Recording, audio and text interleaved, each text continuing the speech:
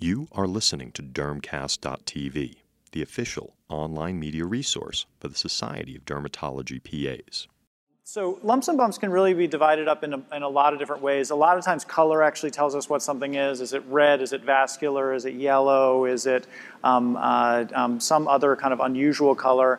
Is it underneath the skin and you can't tell what it is? Midline lesions are almost always more worrisome. Congenital lesions can have different implications. Anything that's rapidly growing and rapidly changing you should catch your attention. And anything that is firm or rock hard should catch your attention because it may be something that's more dangerous. One ARS question just at the beginning: what is the appropriate workup for a child with a solitary mastocytoma? We're gonna have a house party. If you wanna be a homebody, we're gonna have a house party. Cool. I agree. I think there's no workup. I actually think there's no workup that's necessary for a child who has a ton of mastocytomas. I think as long as a child does not have symptoms of anaphylaxis and has had no systemic symptoms, a tryptase doesn't really help me very much. So if I get someone who has an elevated tryptase, it's probably not going to make a whole lot of difference in terms of my actual care for them, unless they're showing signs that they have systemic mastocytosis or anaphylaxis, and then I'll have them see an allergist in order to make sure that they have EpiPens and kind of good counseling. All right. This is legitimately yellow. There's almost nothing in the skin that looks this yellow, and yellow things have a very short differential. If you're like 80 years old, this could certainly be a lipid thing, and you could have xanthelasma, et cetera. In a child, this is almost always a juvenile xanthogranuloma. JXGs or juvenile xanthogranulomas look distinctly yellow. They can look red-orangey, and again, in patients with skin of color, it can be a little bit harder to tell, but this is a JXG. These are more JXGs. You can get kind of that orangish look in the skin. Again, color super important, super helpful. And these are almost never a problem. They almost never have any implications. There's something where you can say, it is what it is. It's going to go away on its own. We don't have to do anything. We love reassuring people in pediatrics, and we love not biopsying if possible. So JXGs, most of them are there within the first year or two of life. Then they mostly go away within the next couple of years after that. The idea of eye lesions, I've sent hundreds of people to ophthalmology, and I've never found someone with a lesion in the eye. This one picture of a JXG on the butt is actually a patient of mine who had one JXG on the butt, and it was found by the ophthalmologist because they had a JXG in the eye to begin with. So I don't send a lot of patients to ophthalmology. If you have a lot of JXGs, more than 3 is technically the idea. But even with that, your risk is low of finding them. Or if you have multiple on the head or the neck, potentially send them to ophthalmology. The reality is that the chances of finding one in the eye is very small, but it's not unreasonable, and it's a very simple test to do. It's extraordinarily rare in the lung, liver, spleen, pericardium. What I tell people all the time is I'm going to pre-Google for them. What happens when you give parents a diagnosis of something unusual is the first thing they're going to do is they're going to go home and Google it, and they're going to read about all of the ridiculous worst-case scenarios, and they're going to see these children who have like JXGs that are filling up their liver and causing life-threatening problems. That is almost completely unheard of. And so what I tell people is if you Google something and you're really scared about it, please call me so that I can go through it with you so that you don't have to sit home for the next 6 months before your next appointment and worry that something awful is going to happen to your child when it's not going to. Again, ocular lesions are really rare. The way they present is they actually present with bleeding into the eye. That's not subtle. You bleed into the anterior chamber of the eye, and it looks like a red, kind of cloudy eye. And it is one of those things that is an ophthalmologic emergency. All right, more brown lesions. This is not quite as yellow, and it kind of looks like a mole. So you look at it and you're like, maybe it's a mole, but it's a little bit kind of indistinct where it starts and stops. It often has a little bit of that kind of like peau d'orange look over top of it, like a little bit of kind of edematous skin. And the key to these is you can do a very simple bedside test. You do not need to biopsy these. If you just rub it, it will turn into a very obvious sign. So this is the Derrier sign. I've got something on the foot that looks a little bit red-brown. It looks a little bit indistinct. I can't quite tell if it's a mole. I'm going to take a Q-tip. I'm going to rub the edge of it, and the edge of it is going to turn into a hive. If you get this kind of hived, edematous look, then what must have happened is this thing released some histamine, and as it released histamine, it caused a hive in a local area. A couple of keys to the Derrier sign. don't rub the whole thing, okay? So if you take this entire thing and you rub it and you scratch it really aggressively, that child's gonna turn really red, and it's gonna be really hard not to wanna send them to the emergency room because they'll look really, really red. So you rub the edge, and you also rub through it. So if a child is just dermatographic, it can be hard to tell that they have a positive Derrier sign because the dermatographism will just kind of cause a red welt outside of the actual lesion. But if you rub through it and you rub normal skin on one side and then the mastocytoma and then normal skin on the other, and only the mastocytoma flares, that is the diagnosis of a mastocytoma, and then you have a diagnosis without doing a biopsy. This is Derrier sign again. The top thing is a nipple, just to organize you. So this is a nipple. This is a Derrier sign. You get this kind of indistinct brown spot. You rub it. It gets this vasoconstriction, an edema, and then a red wheal around it because it's releasing a bunch of histamine. Parents will often tell you that this is happening on their own. You also want to kind of prepare parents for anything that you're doing. There's like a bunch of military people outside. It's freaking me out. All right. Bye.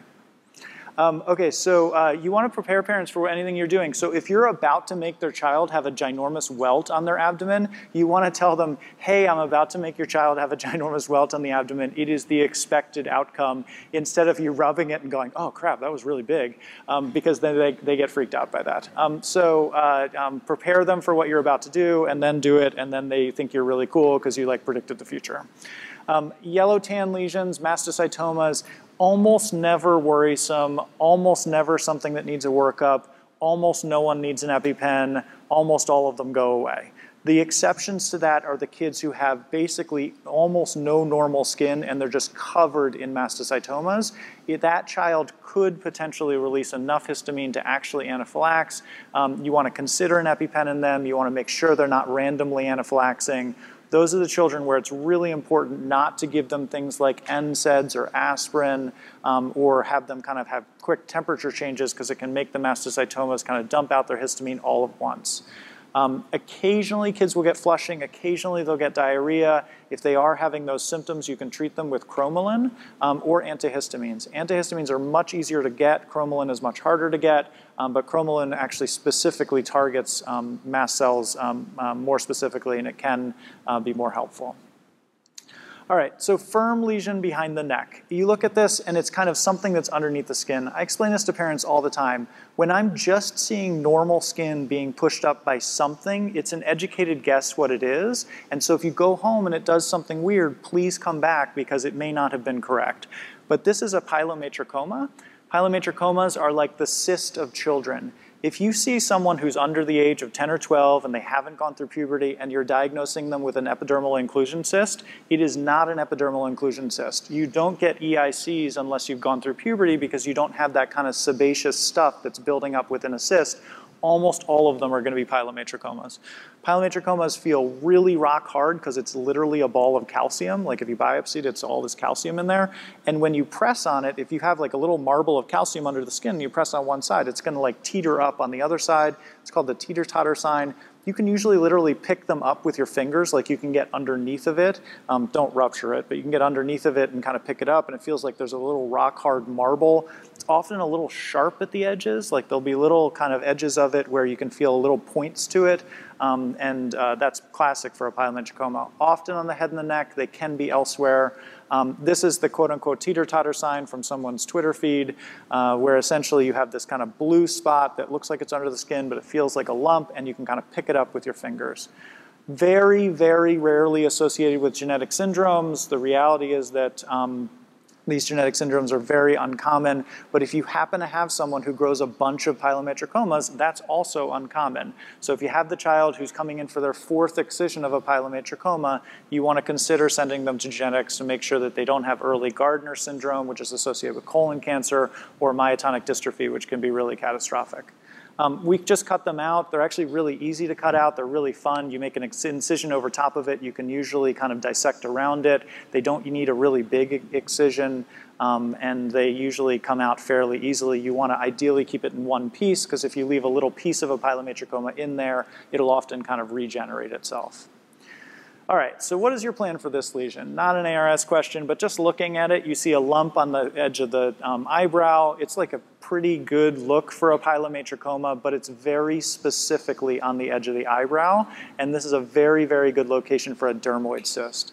Dermoid cysts really love the edge of the eyebrow, the kind of side of the temple, and they usually feel a little more fixed. You can't get underneath of them quite as much as a pilomatricoma. You can't kind of pick them up as much. They're still pretty firm, but they're not rapidly growing. They're not kind of acting like a bad tumor. They're just kind of there. The problem with dermoid cysts is that they eventually, if they grow deep enough, will actually eat into your bone, and they will cause a little bit of kind of indentation in the bone. And so we do recommend removing them because eventually they can cause some destruction to the bone. The other problem is if you put a dermoid cyst on the midline of some child, that has a distinct connection, a distinct possibility of being connected through a dermoid sinus into the brain. So this is actually the very first patient I saw when I entered after residency. And the parents came in, and there's a 1-year-old who had a quote-unquote pimple on the center part of her nose, and mom had to keep squeezing it because stuff kept coming out. Once I told her it was brain fluid coming out, she stopped squeezing it, and then we talked about the implications of that. But this is a dermoid sinus on the center part of the forehead. So there are some high-risk locations. The base of your nose is a high-risk location. I'll show you in a second. The back of the head is a high-risk location. The lumbosacral spine is a high-risk location. If you have a dermoid cyst, or if you have a little pit or a little sinus that could be connected to something underneath of it, don't biopsy anything in the midline that someone was born with. If they're born with it and it's in the midline, image it before you biopsy it because you don't know that it's not connected to the brain. All right? So dermoid cysts on the lateral eyebrows, most common, they can erode into the bone. Again, if it's midline, please don't biopsy it. It can be very dangerous. There is nobody who will ever fault you for being like, that's actually not within my area of expertise, and I'm going to leave that alone. I'm going to let a neurosurgeon do that because that's their specialty. This is a child who actually came to me from a general surgeon, and he said, I can't get this wound to stop healing, and the child has had it for her entire life. And again, you look at it, and it is a midline ulcer that was there at birth. The last thing you should do is biopsy this, because what is leaking out of this is CSF. So this is a pit or an area of aplasia cutis, and the way that you can recognize that it's worrisome is A, it's in the midline, B, it was congenital, and this occipital region is really high risk for things being connected into the brain. And then also there's a hair collar sign around it. So your CSF has all these growth factors in it because it needs to make the brain grow. So in order to make the brain grow, there are lots of growth factors. If you have brain fluid that's connected into the skin, it then makes the hair grow. It's like natural PRP. So essentially you get hair that overgrows around an area of a midline lesion. That is a really good marker that there is a connection into the brain, and this is called the hair collar sign. I'll show you some more examples of that. The hair collar sign is really obvious in other places. If you had someone who had a huge tuft of hair in their lumbosacral spine, you're going to look at it and say, of course I'm worried about that because you shouldn't have a tail or a massive amount of hair in your lumbosacral spine. And the person on the right, like, you shouldn't be able to braid hair on someone's back. Like, that's too much hair. People often ask how much is too much hair because it is ethnically different. So often kids will have a little lanugo hair, or they'll have a little bit of kind of fine downy hair here, but it'll match the hair that's on the upper part of the back. So if the lower part of the back kind of looks like the upper part of the back, that's probably fine. If it's truly terminal hair that's kind of growing out like this and you really could kind of braid it, that's much more likely to be abnormal, and that patient definitely needs imaging.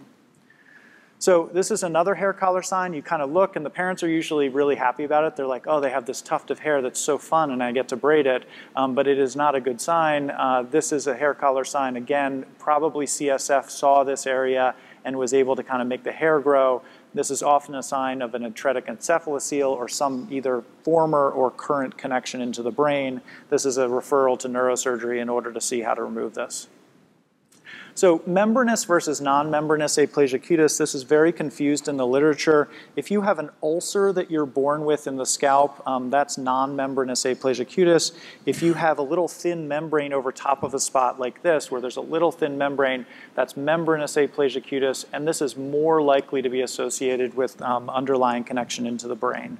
So if you have that little thin membrane, although it's not a sore, it's not broken open, it is higher risk. Another subtle hair collar sign, they can be really subtle. They're not all connected into the brain. Actually, the majority of them aren't connected into the brain, but because the risk is not super low, you do have to kind of evaluate them to make sure. And again, it's a marker of cranial dysraphism or a marker of a little bit of extra brain that's sitting in the skin that doesn't make you any smarter, it just makes hair grow around it.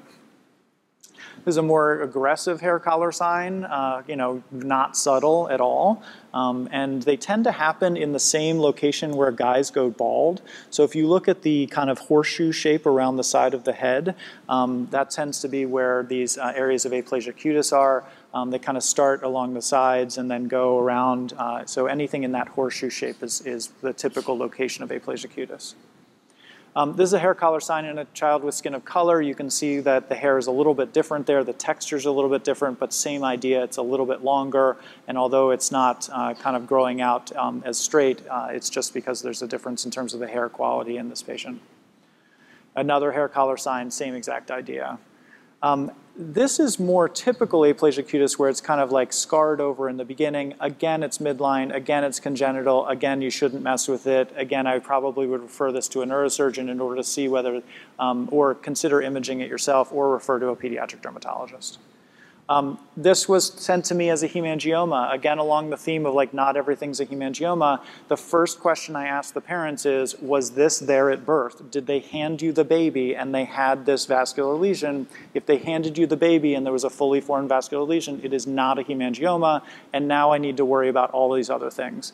You then feel it and feel whether it's firm or it's soft. This was actually very soft. My second question to the parent was there extra hair growing around it? Because I'm now seeing them at 8 or 9 months and there's like regular hair everywhere. Mom said, yeah, it was really cool. They had no hair everywhere, but there was lots of hair growing around this. I now have the hair collar sign. I have a congenital lesion. It's not a hemangioma. I know I'm going to image, and this is my MRI that shows a little piece of vascular birthmark that's sitting there. This was removed and it had a bunch of brain intermixed with vascular tissue. More hair collar signs. The other part of the head and neck is that kind of continues down, or the analogous part where you're kind of zipping up your neural tube is your lumbosacral spine. Your lumbosacral spine is the other place where you really have to worry about something either being connected into the spine or the spinal cord being connected to the skin. When you're born, your spinal cord actually lives low down in your spinal canal. And because it's low down, it should be like freely moving. And then when you grow, you should be able to have your spinal cord kind of grow with you and grow up in the spinal canal.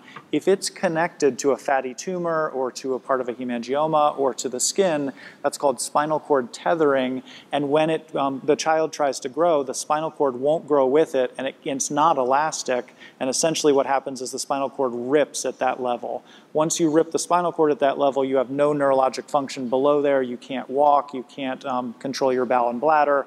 And we have an opportunity with kids at this age to prevent that from happening by diagnosing them really early. So again, this is something that comes into dermatology practices. You look at their lumbosacral spine. If it looks funky to you, you should consider imaging, and I'll talk about what funky is in a second. Hemangiomas are really high risk for spinal dysraphism, as Sheila was talking about before. You should definitely consider an ultrasound, but you should highly consider doing an MRI. It's really the standard of care if you have a lumbosacral hemangioma because the risk is so high. This is a very low risk lesion. So you look at this and it looks like a little tiny kind of capillary malformation or nevus simplex that's on the lower back. These are the ones that you generally don't have to worry about. As long as there's only one thing going on, there's not excess hair, there's not a dimple, there's not a pit, there's not a lump or anything else going on, usually these are fine, and you'll actually find these in a lot of kids. But if you have two things going on in the lumbosacral spine, that's when you worry. Again, hair is abnormal. So what are the signs that something was connected to the brain or that there's abnormal spinal cord development underneath of it? There are high-risk signs and low-risk signs. So this is what you're looking for in your lumbosacral area. The high-risk signs are extra hair, dimples that are far away from the perianal area. If you have to spread the cheeks and the butt cheeks in order to find a dimple, that's probably okay. If you don't have to spread the butt cheeks and you can just see the dimple sitting above the gluteal cleft, that's probably not okay. So low down dimples that are kind of close to the perianal area are actually fairly common. As long as they're shallow and they're not associated with anything else, that's probably fine. Lipomas, skin tags, anyone with a tail is going to get referred to neurosurgery. Aplasia cutis, dermoid sinuses or cysts like we talked about. And in the biggest studies, what they show is that essentially if you have two things, so if you have excess hair and a deviated gluteal cleft or a dimple or a lipoma or a hemangioma, at least two things, your risk is super high and you should definitely be imaging those. With one of the high-risk lesions, you should still be imaging them. If you have only one low-risk lesion, so a capillary malformation or a mole, then you probably don't need to image them. And the issue is kind of when to image. So ultrasounds are sound waves that bounce off of soft tissue and then kind of can go through soft tissue and then kind of get reflected back. They bounce off of bone. And your body forms bone in your lumbosacral spine by about 6 months of age. So if you're considering ultrasounding someone's lumbosacral spine, they have to do it before the age of 6 months. And at some hospitals, they force people to do it before the age of 4 months. So if it at all occurs to you that someone's lumbosacral spine is abnormal, if it looks funky to you and you're like, oh, I'm going to follow it, don't follow it. Just ultrasound it. It's way easier. Ultrasound, although not always picking up the hemangioma issues, is fairly sensitive for other things. And it's such a cheap, cost-effective test. During pregnancy, I think my wife got ultrasounded 4,000 times. I think ROB has a brand new boat, and ultrasound paid for most of it. And so the amount of ultrasounds that pregnant people are getting is really a ton. Doing one extra ultrasound in someone's lumbosacral spine, if you have concern about them having spinal cord tethering, is super cost-effective because you can prevent them from having a spinal cord issue because it can get fixed surgically. Again, not super common, but something that may come in to see us in dermatology. All right, next lump is a child who was born and about a week later comes to you, had nothing in their skin until about 6-7 days of life, and now has this big growing nodule on the back. And you look at it and it looks bad. It's firm, it's growing, it's painful to touch. And this is either something bad or it's something that's actually okay, and it depends a lot on the history. So this child was like 10 pounds and had a spontaneous vaginal delivery.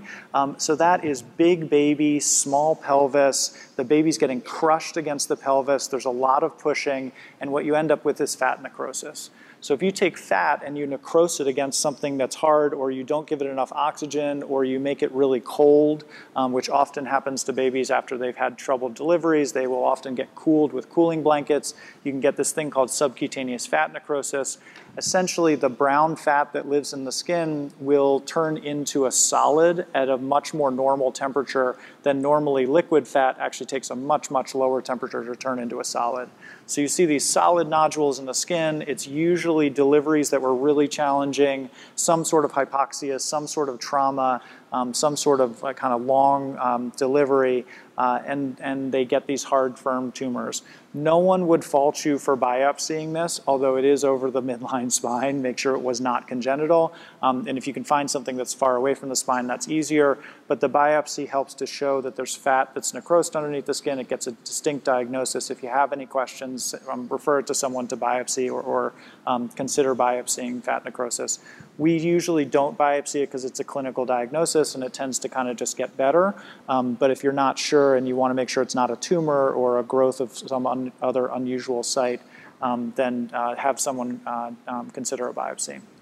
So usually presents within the first couple of weeks of life. Again, the history is really important. And they go away, but as they go away, all the macrophages that kind of eat the calcium release, or eat the subcutaneous fat necrosis, release a bunch of calcium.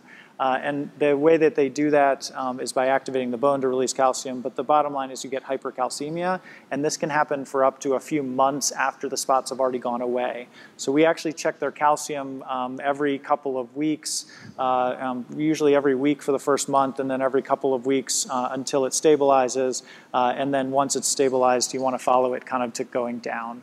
And there's no exact time course for doing this, but just know you probably have to check multiple times. When it's going away is probably the highest risk of the calcium actually going up. This is another really common one that gets misdiagnosed all the time. So this child comes in and it looks like they have an acne cyst on their cheek, but they literally have nothing else. There's no comedone, there are no comedones, there are no blackheads and whiteheads, and she's 8, so she's a little early to have like a nodulous cystic area of acne. You look at it and it could be a pilomatricoma, but you feel it and it's kind of soft. It feels kind of like soft and as if there's a little bit of fluid in there. This is something that you don't have to do anything about, and it will actually go away on its own. So this is called, oh, cool. What do you want to do?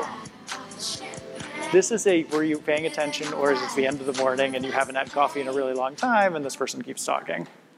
Sweet! All right, sorry. That'll wake you up also. Everyone's paying attention. So you should not do anything about this.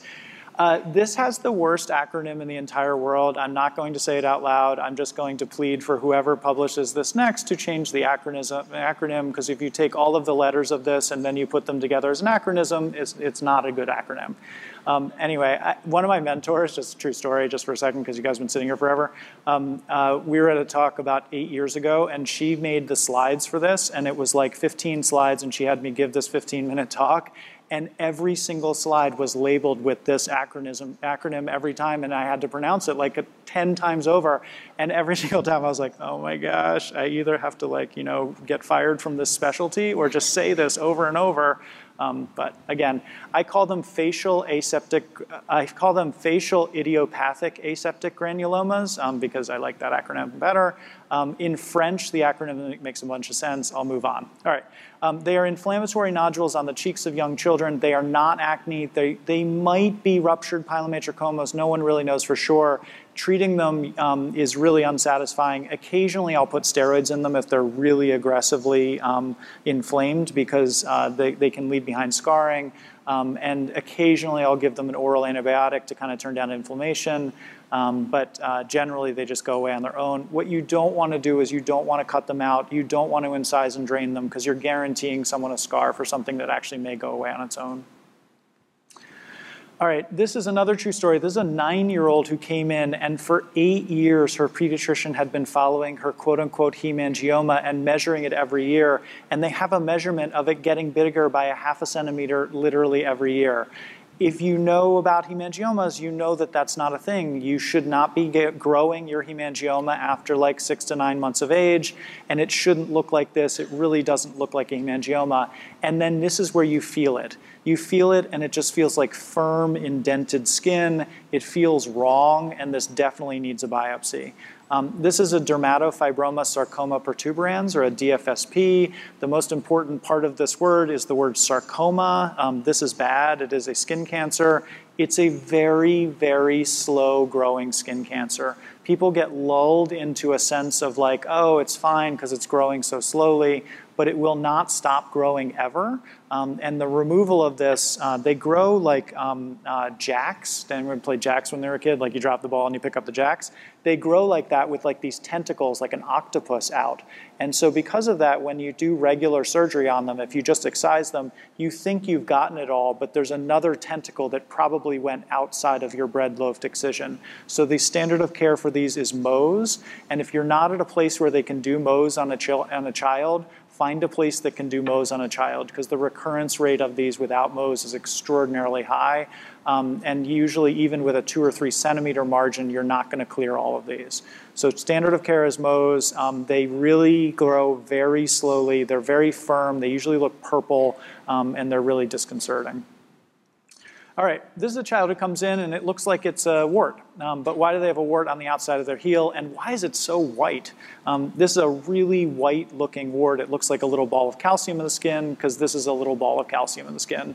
This is where you can sound really intelligent for people and you can say, did you have a NICU stay or did you have hyperbilirubinemia? Because what happened to this child is they got stuck for blood draws over and over and over in the same location, and eventually the body was like, forget it, I'm not letting you stick me here anymore, I'm going to form a ball of calcium to stop it.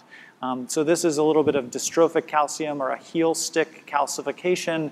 It's not a wart. The children are usually like 1 year old, 18 months old. They're not like running around at the pool to pick up plantar warts like your teenagers are. And it usually looks very white. You don't have to do anything about this either. It usually comes out, but parents often want you to do something. If you just pare it down with a little 15 blade like you would before you're going to freeze a wart, it usually kind of pops it out. If you wanted to, you could put a little bit of kind of urea or another keratolytic on it. Sometimes that helps pop it out, but they usually go away on their own. All right, heel stiff calcifications. Next topic is congenital nevi, and I think this is covered a little bit in other places, but I just wanted to give you kind of the pediatric perspective of congenital nevi, because there is a lot less that you have to do than you think you should do in general, because the risk of them is actually much lower than it is usually given credit for. So we divide them up based on size, and roughly it's small is less than 1.5 centimeters, 1.5 to 20 is medium, over 20 is large. The risk of malignancy goes with the size of the lesion. If you think about it, if you have one melanocyte, the chance that that melanocyte gets like the 10 mutation that it needs in order to form into a melanoma is extremely small. If you have 1 trillion melanocytes, one of them is probably going to go bad. All right, so the larger your mole, the higher the risk of malignancy, that's how we kind of guide parents in terms of what to do about these. The other thing is that congenital moles actually don't have to be there on day one. Children haven't melanized on day one, so you'll have children who come out and they actually don't have all their skin color, and their moles don't all have all their skin color also. So this was a child who came out and the mom was like, yeah, this showed up at 6 months of age, and I was like, well, you're probably just really tired because it's a mole and it must have shown up earlier. She then showed me a picture of 5-month-old baby with no melanocytic nevus there, and the reality is that congenital moles can kind of show up within the first couple of years of life, although usually if they're big, it's usually within the first 6 months.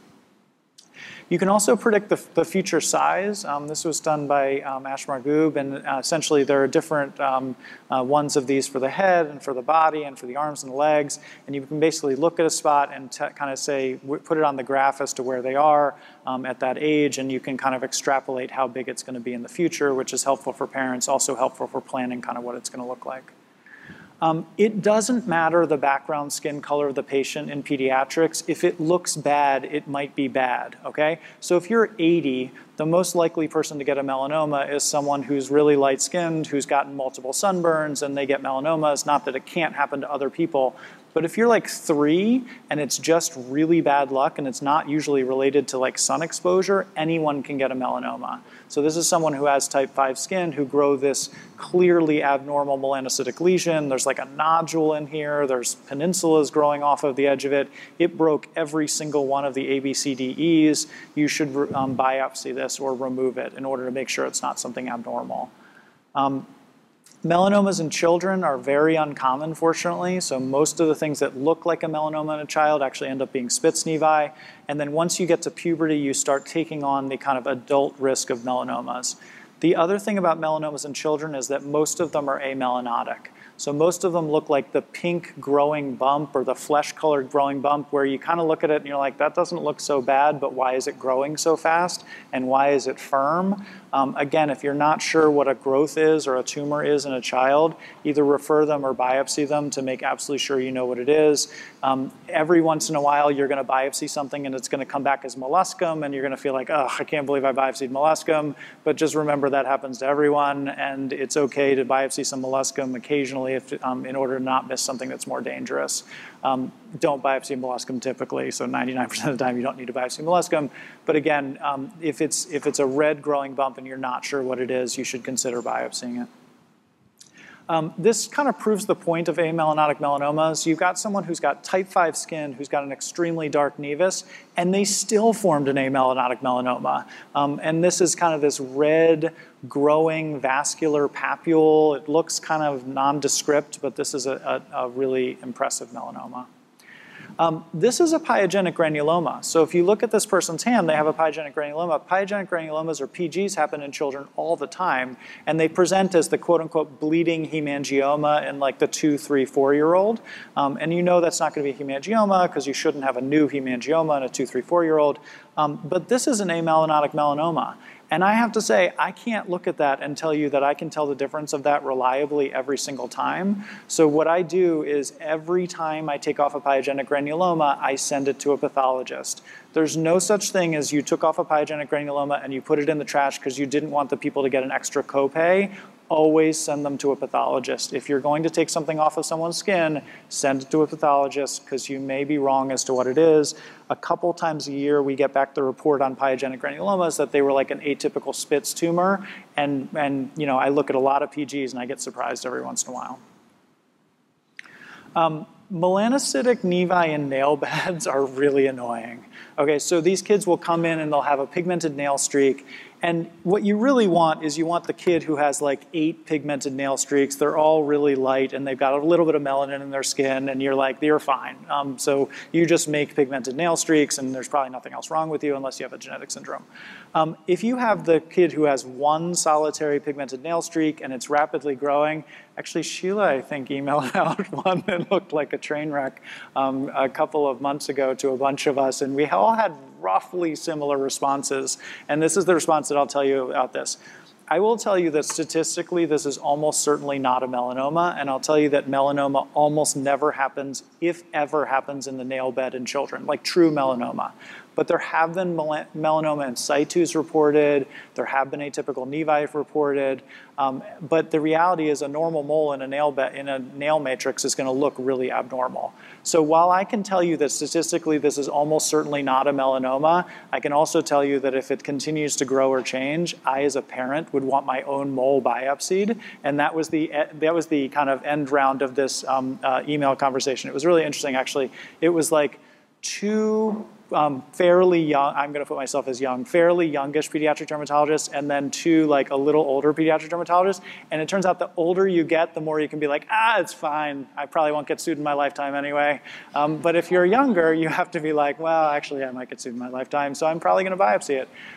Again, statistically, you almost never get nail melanomas in children, but if it looks awful, you probably should biopsy it because it's not worth missing something that could potentially, even later in life, turn into something worse. You can disagree with me. This is a non-distinct pink bump on the face, and this could easily be a xanthogranuloma. This could easily be a mastocytoma, but it doesn't diarrhea. You rub it, and it just kind of doesn't turn into a welt. If you use your dermatoscope, it doesn't have that yellowish look of a JXG, and this is a Spitz nevus. So Spitz nevi tend to look like these little nondescript pink bumps. And I'll tell you also, statistically, a regular Spitz nevus is almost always benign. But I'm not sure that I can tell you for sure that a pink growing bump is not an amelanotic melanoma. So in my own conservative practice, I still biopsy these just to be sure I know what it is. I often will do like a shave biopsy to know what it is. Then if it is a Spitz nevus, it's a conversation with the parents about whether they want to have it removed. Most parents don't want this here anyway, so removing it is not the worst thing in the world. Unfortunately, it usually requires general anesthesia, which is something that is, more of a debate. So this was also a Spitz nevus. This child was born with this, but again, it broke all the rules. It's got a black edge. Mom said that it was actually growing really rapidly. If you have something that looks funky that's growing rapidly, you should biopsy it to make sure it's not something abnormal, because in an 80-year-old, this is a melanoma 100% of the time. When do you worry about Spitz nevi? When are they the most worrisome? They're the most worrisome in older people. And older people in my world is above puberty. So if you're over puberty, if you have a large lesion, if it's amelanotic, if it's growing, if it's asymmetric, you should really consider removing that spot. If you have a 2-year-old who has a 3 millimeter Spitz nevus that looks really typical, is totally symmetric, is not growing, there are lots of pediatric dermatologists who will leave those alone because they don't want to give the kid a scar, and maybe it ends up turning into a normal nevus over time. But the reality is, if you have any questions or you're concerned about it, no one's going to fault you for removing something that has the differential that includes a melanoma. Spitz nevi, there's lots of genetics for them. They've gotten better at kind of telling the difference between them. Other special kid circumstances. So moles on the hands and the feet, historically, if you Google them, they say, oh, you have to remove all of those because they turn into melanoma at a higher rate. That is not true. Moles on the hands and the feet are not any more special than anywhere else. They look more unusual under the microscope, but their rate of turning into a melanoma is probably the same. The same thing's true for moles on the scalp. Moles on the scalp form this usually like eclipse or cockade pattern where you get this like hyperpigmentation at the edge and less pigment in the center, or the opposite, you get more pigmentation in the center, less pigmentation at the edge, and they look funky, but scalp nevi in children almost always are benign also. Even though they look a little abnormal, they can be monitored, they don't all need to be removed. You just need to know kind of what's there. So this is the eclipse or the cockade nevus. It is symmetric, even though that it looks more like a fried egg. If it's symmetric, it's not growing, it's in the scalp. This is the way scalps make moles, and they are typically benign. Scalp nevi that are large are also really interesting. This is an ARS question. So 1-month-old with a congenital 12 millimeter scalp nevi, no other nevi, what do you advise as parents? A is the risk of melanoma is about 20%. B, the risk of neurocutaneous melanosis is about 10%. C, all scalp nevi should be excised. And D, clinical follow-up is reasonable.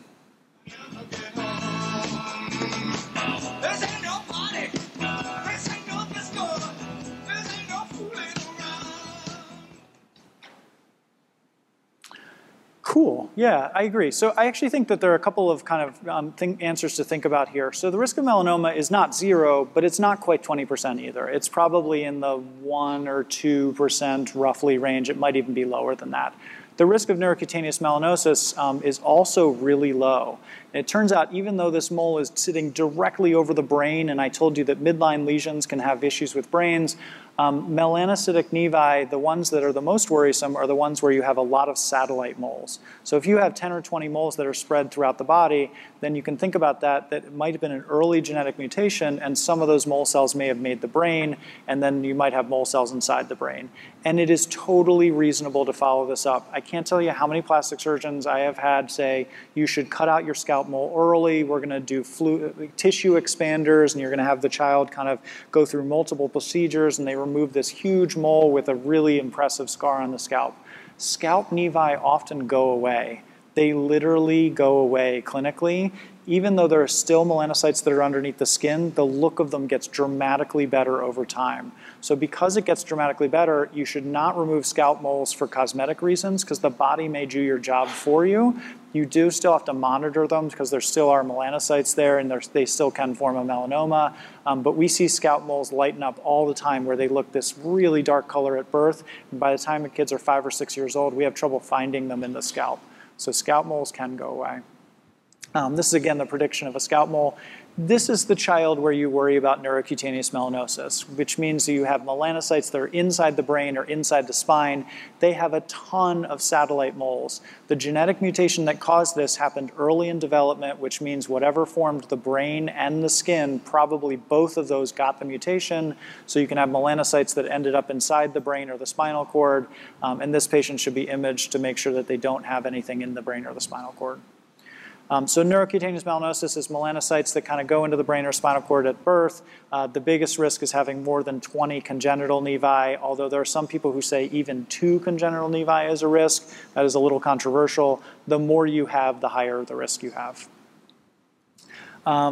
These are some of the genetic mutations that aren't that useful clinically, but just FYI, most of this has actually been figured out. So bottom line, if you have a really large congenital nevus, it needs to be followed for melanoma, but the risk is not super high, so we don't remove all of them because the scarring can be really impressive, and it doesn't necessarily take the risk down to 0. Beware of pyogenic granulomas. They can look like melanomas and vice versa, so always send things to pathology when you take them off. And if it looks unusual or bothers you, then you should definitely remove it. All right, you're in the home stretch. I'm pretty sure my blood sugar is like 40 at this point. So if I pass out, someone revive me. So what is your management of the 6-year-old with a new onset red patch? You have both pictures on here, but when you first see this child, A is what you will see. You'll see this red-purple patch, and it looks like a new port wine stain, all right? So ARS question. A, laser the appearance to lessen it, call Child Protective Services, start methotrexate, or this is an old slide called Sheila, and actually it meant Sheila Friedlander, but I could actually say Sheila McGinnis and tell you that I spelled your name wrong. I don't care. It's 5 o'clock somewhere.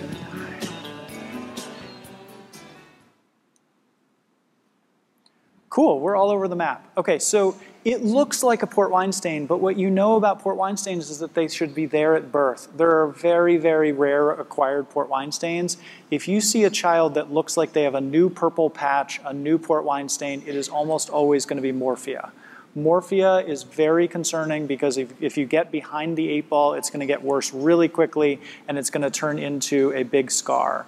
So this is a child who has scarred morphia on her head the way she presented to us, because the red patch is long gone, the indentation has been happening for years. She presented to us after she seized. So seizures happen because there's can be some abnormal changes inside the brain, and we can use this as ARS also.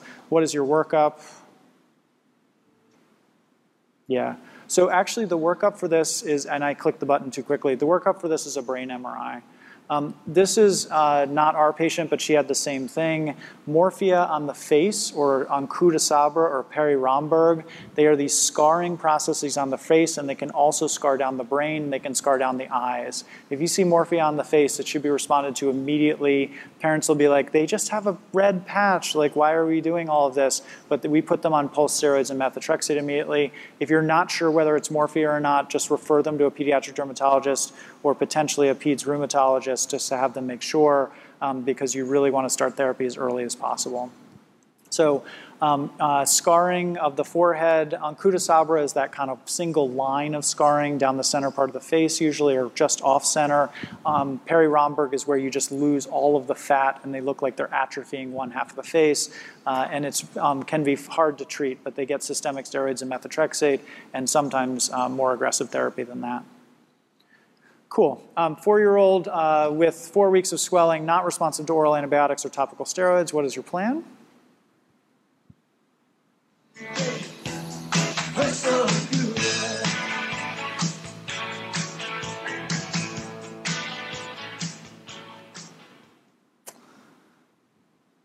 Cool. Actually, that's a great plan.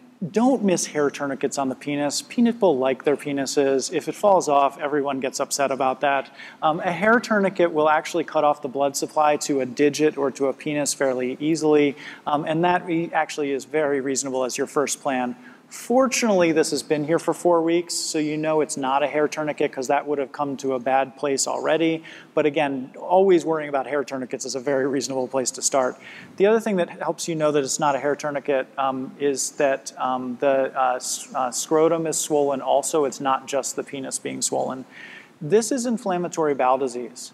So inflammatory bowel disease shows up in young children sometimes as massive swelling of the labia or the penis or the scrotum, and it is one of the presentations that definitely goes under the radar because they don't have to have any GI complaints at all. The majority of them actually don't have any GI complaints, and they go a couple of years sometimes before they even get GI complaints.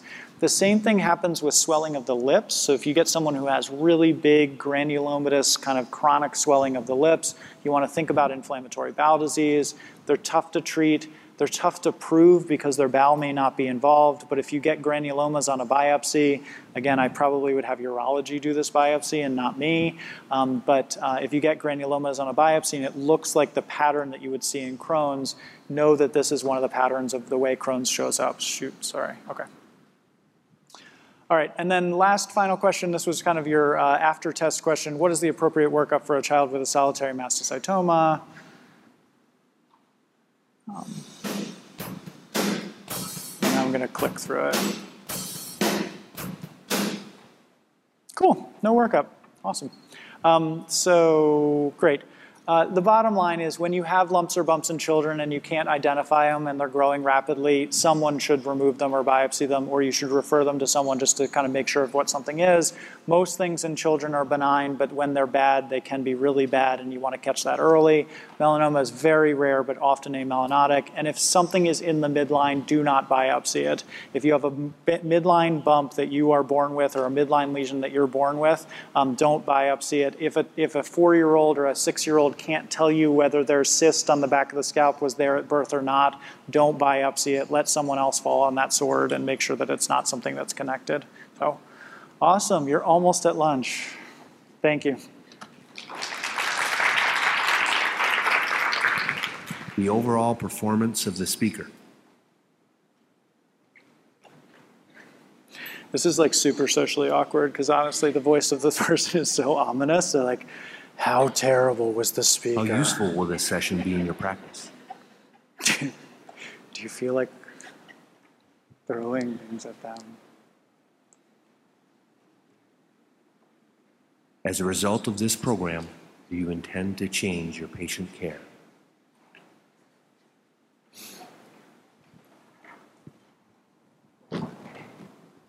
All right, cool. Happy to take any questions. Have you seen bullous reactions in solitary mastocytomas? Absolutely. That is actually one of the common ways that they present that is really important to know. Recurrent blisters in the same place in a child is usually herpes. But recurrent blisters in the same place in a child that's not herpes is a solitary mastocytoma because it blisters in the same place over and over and over, and they can fool you. I've seen ones on fingers or toes where they don't leave a whole lot of skin lesion behind. They just blister every once in a while. Also, the ones that blister release a ton of histamine, and when they do that, they can cause a really impressive amount of redness or flushing. How do you follow patients with scalp nevi? I follow patients with large nevi basically the same, which is that if it doesn't look really challenging in the beginning, and there's nothing that I need to biopsy in the beginning because there's nothing that's like really abnormal, I'll take a really good picture of it. I'll probably follow an infant up in like 3 months to make sure nothing's rapidly changing because that's one of the high-risk times. And if nothing's changing at that point, probably every year, depending on how well the family is willing to follow it. If they don't follow, if they're not willing to follow it, I might follow more specifically. Okay, so what do you do with a not fully excised Spitz nevus? I'll tell you that in the Society for Pediatric Dermatology, this is a debate, and it was a huge survey that went out, and everyone said something slightly different. My personal take is, if you do transect something or biopsy something, the recurrent nevus phenomenon looks like a melanoma in and of itself. So if you get mole that grows back, it looks like a melanoma. So if you biopsied something that the pathologist has difficulty telling you is not a melanoma, but finally calls a Spitz nevus, and the recurrent nevus phenomenon kind of looks like it should be a melanoma, I think that partially biopsied Spitz nevi should be removed. They also end up kind of getting rid of the spot for the child, and it just makes it so that there's no question or confusion 10 years later if a bump grows inside of it and people are trying to interpret it. Trying to interpret partially removed moles is really hard. I had a guy who wanted to get in the military once when I did adult medicine for like 1 year. He literally took a machete and cut off his congenital nevus on his chest. You can't imagine how horrible that looked when I walked in the room. I was like, oh my gosh, you're gonna die like tomorrow. You have the most worst looking melanoma I've ever seen. I biopsied it, I sent it to our pathologist, and she said, it's either a melanoma or somebody biopsied this mole before. I called the kid and he was like, I guess I'll tell you, no one biopsied it, but I tried to cut it out. Bottom line is recurrent nevi, if someone partially removes them, they look horrible under the microscope. Shave biopsy in an infant and toddler. There's actually a whole session on this. I'm going to go through some procedural pearls. The bottom line with doing biopsies in children is you have to decide whether you have to do it or whether you want to do it. So like if you're not sure whether you really need to do something, then it's not appropriate for parents to hold people. So freezing molluscum, it's not appropriate to hold a screaming child to freeze 3 molluscum. Biopsying something to make sure it's not a melanoma, totally appropriate to have the parents be on board to hold them. Doing numbing cream, I'm going to show you Buzzy during that thing. Buzzy is this little vibrating butterfly or ladybug, which actually does a tremendous job of making the skin numb without doing anything. You then give lidocaine also, but it does a really good job helping that. And again, you really have to have either a nurse helping you. And if parents don't want to help you, if they want to be the good guy who kind of picks up the baby afterwards, that's fine. You just have to get office staff to kind of help you hold them. When do you see a solitary mastocytoma resolve? It kind of depends on how thick it is. I think the little ones that aren't very thick resolve by 8, 9, 10 years old, and the thicker ones kind of resolve by more like puberty. There are some of them that I can't find by 5 years. My daughter has one on the back of her neck that I can't find anymore at all. Angioma-like lesions in young children, PG versus amelanotic lesion. If I think that there's any chance it's really going to be a melanoma or it's going to be like an atypical Spitz tumor, I will try to punch that out. I'll try to kind of get down to the base of it so the pathologist is not confused. If I'm 99% sure it's a PG, I do what we normally do with PGs, which is to kind of curette the top off, get it down to where it's just one bleeding blood vessel and buzz that blood vessel, and then the recurrence rate is really low. I have seen BCCs form in nevus sebaceous. It's very uncommon. I had a teenager once who had his nevus sebaceous cut out and it happened to have a BCC at the base of it. So that's a little bit scary. I think in the beginning of my career when I was like, hey, the risk is really low, I had lots of people who kept their nevus sebaceous. As I've kind of gone farther along and realized that the teenagers want them out anyway, I think most people end up kind of removing their nevus sebaceous at some point. It's just whether you do it early or late. Shallow sacral dimples that are within the gluteal cleft, so like close to the anus, don't need to be imaged unless there's something else going on. Deep ones where you can't see the base of it, those should be imaged, or shallow ones that are above the gluteal cleft. So if you take the two buttocks and you've got the gluteal cleft here and you can see a dimple over above it, those are much more concerning, especially if there's something else going on. There's no hard and fast rule about who gets imaged, but generally if you have multiple things going on or you can see them really easily without spreading the gluteal cleft, then you worry about them more. I think that's it. I think my blood sugar is like 38 now, so I'm going to stop. Thank you. This has been a presentation of Dermcast.tv, the official online media resource for the Society of Dermatology PAs.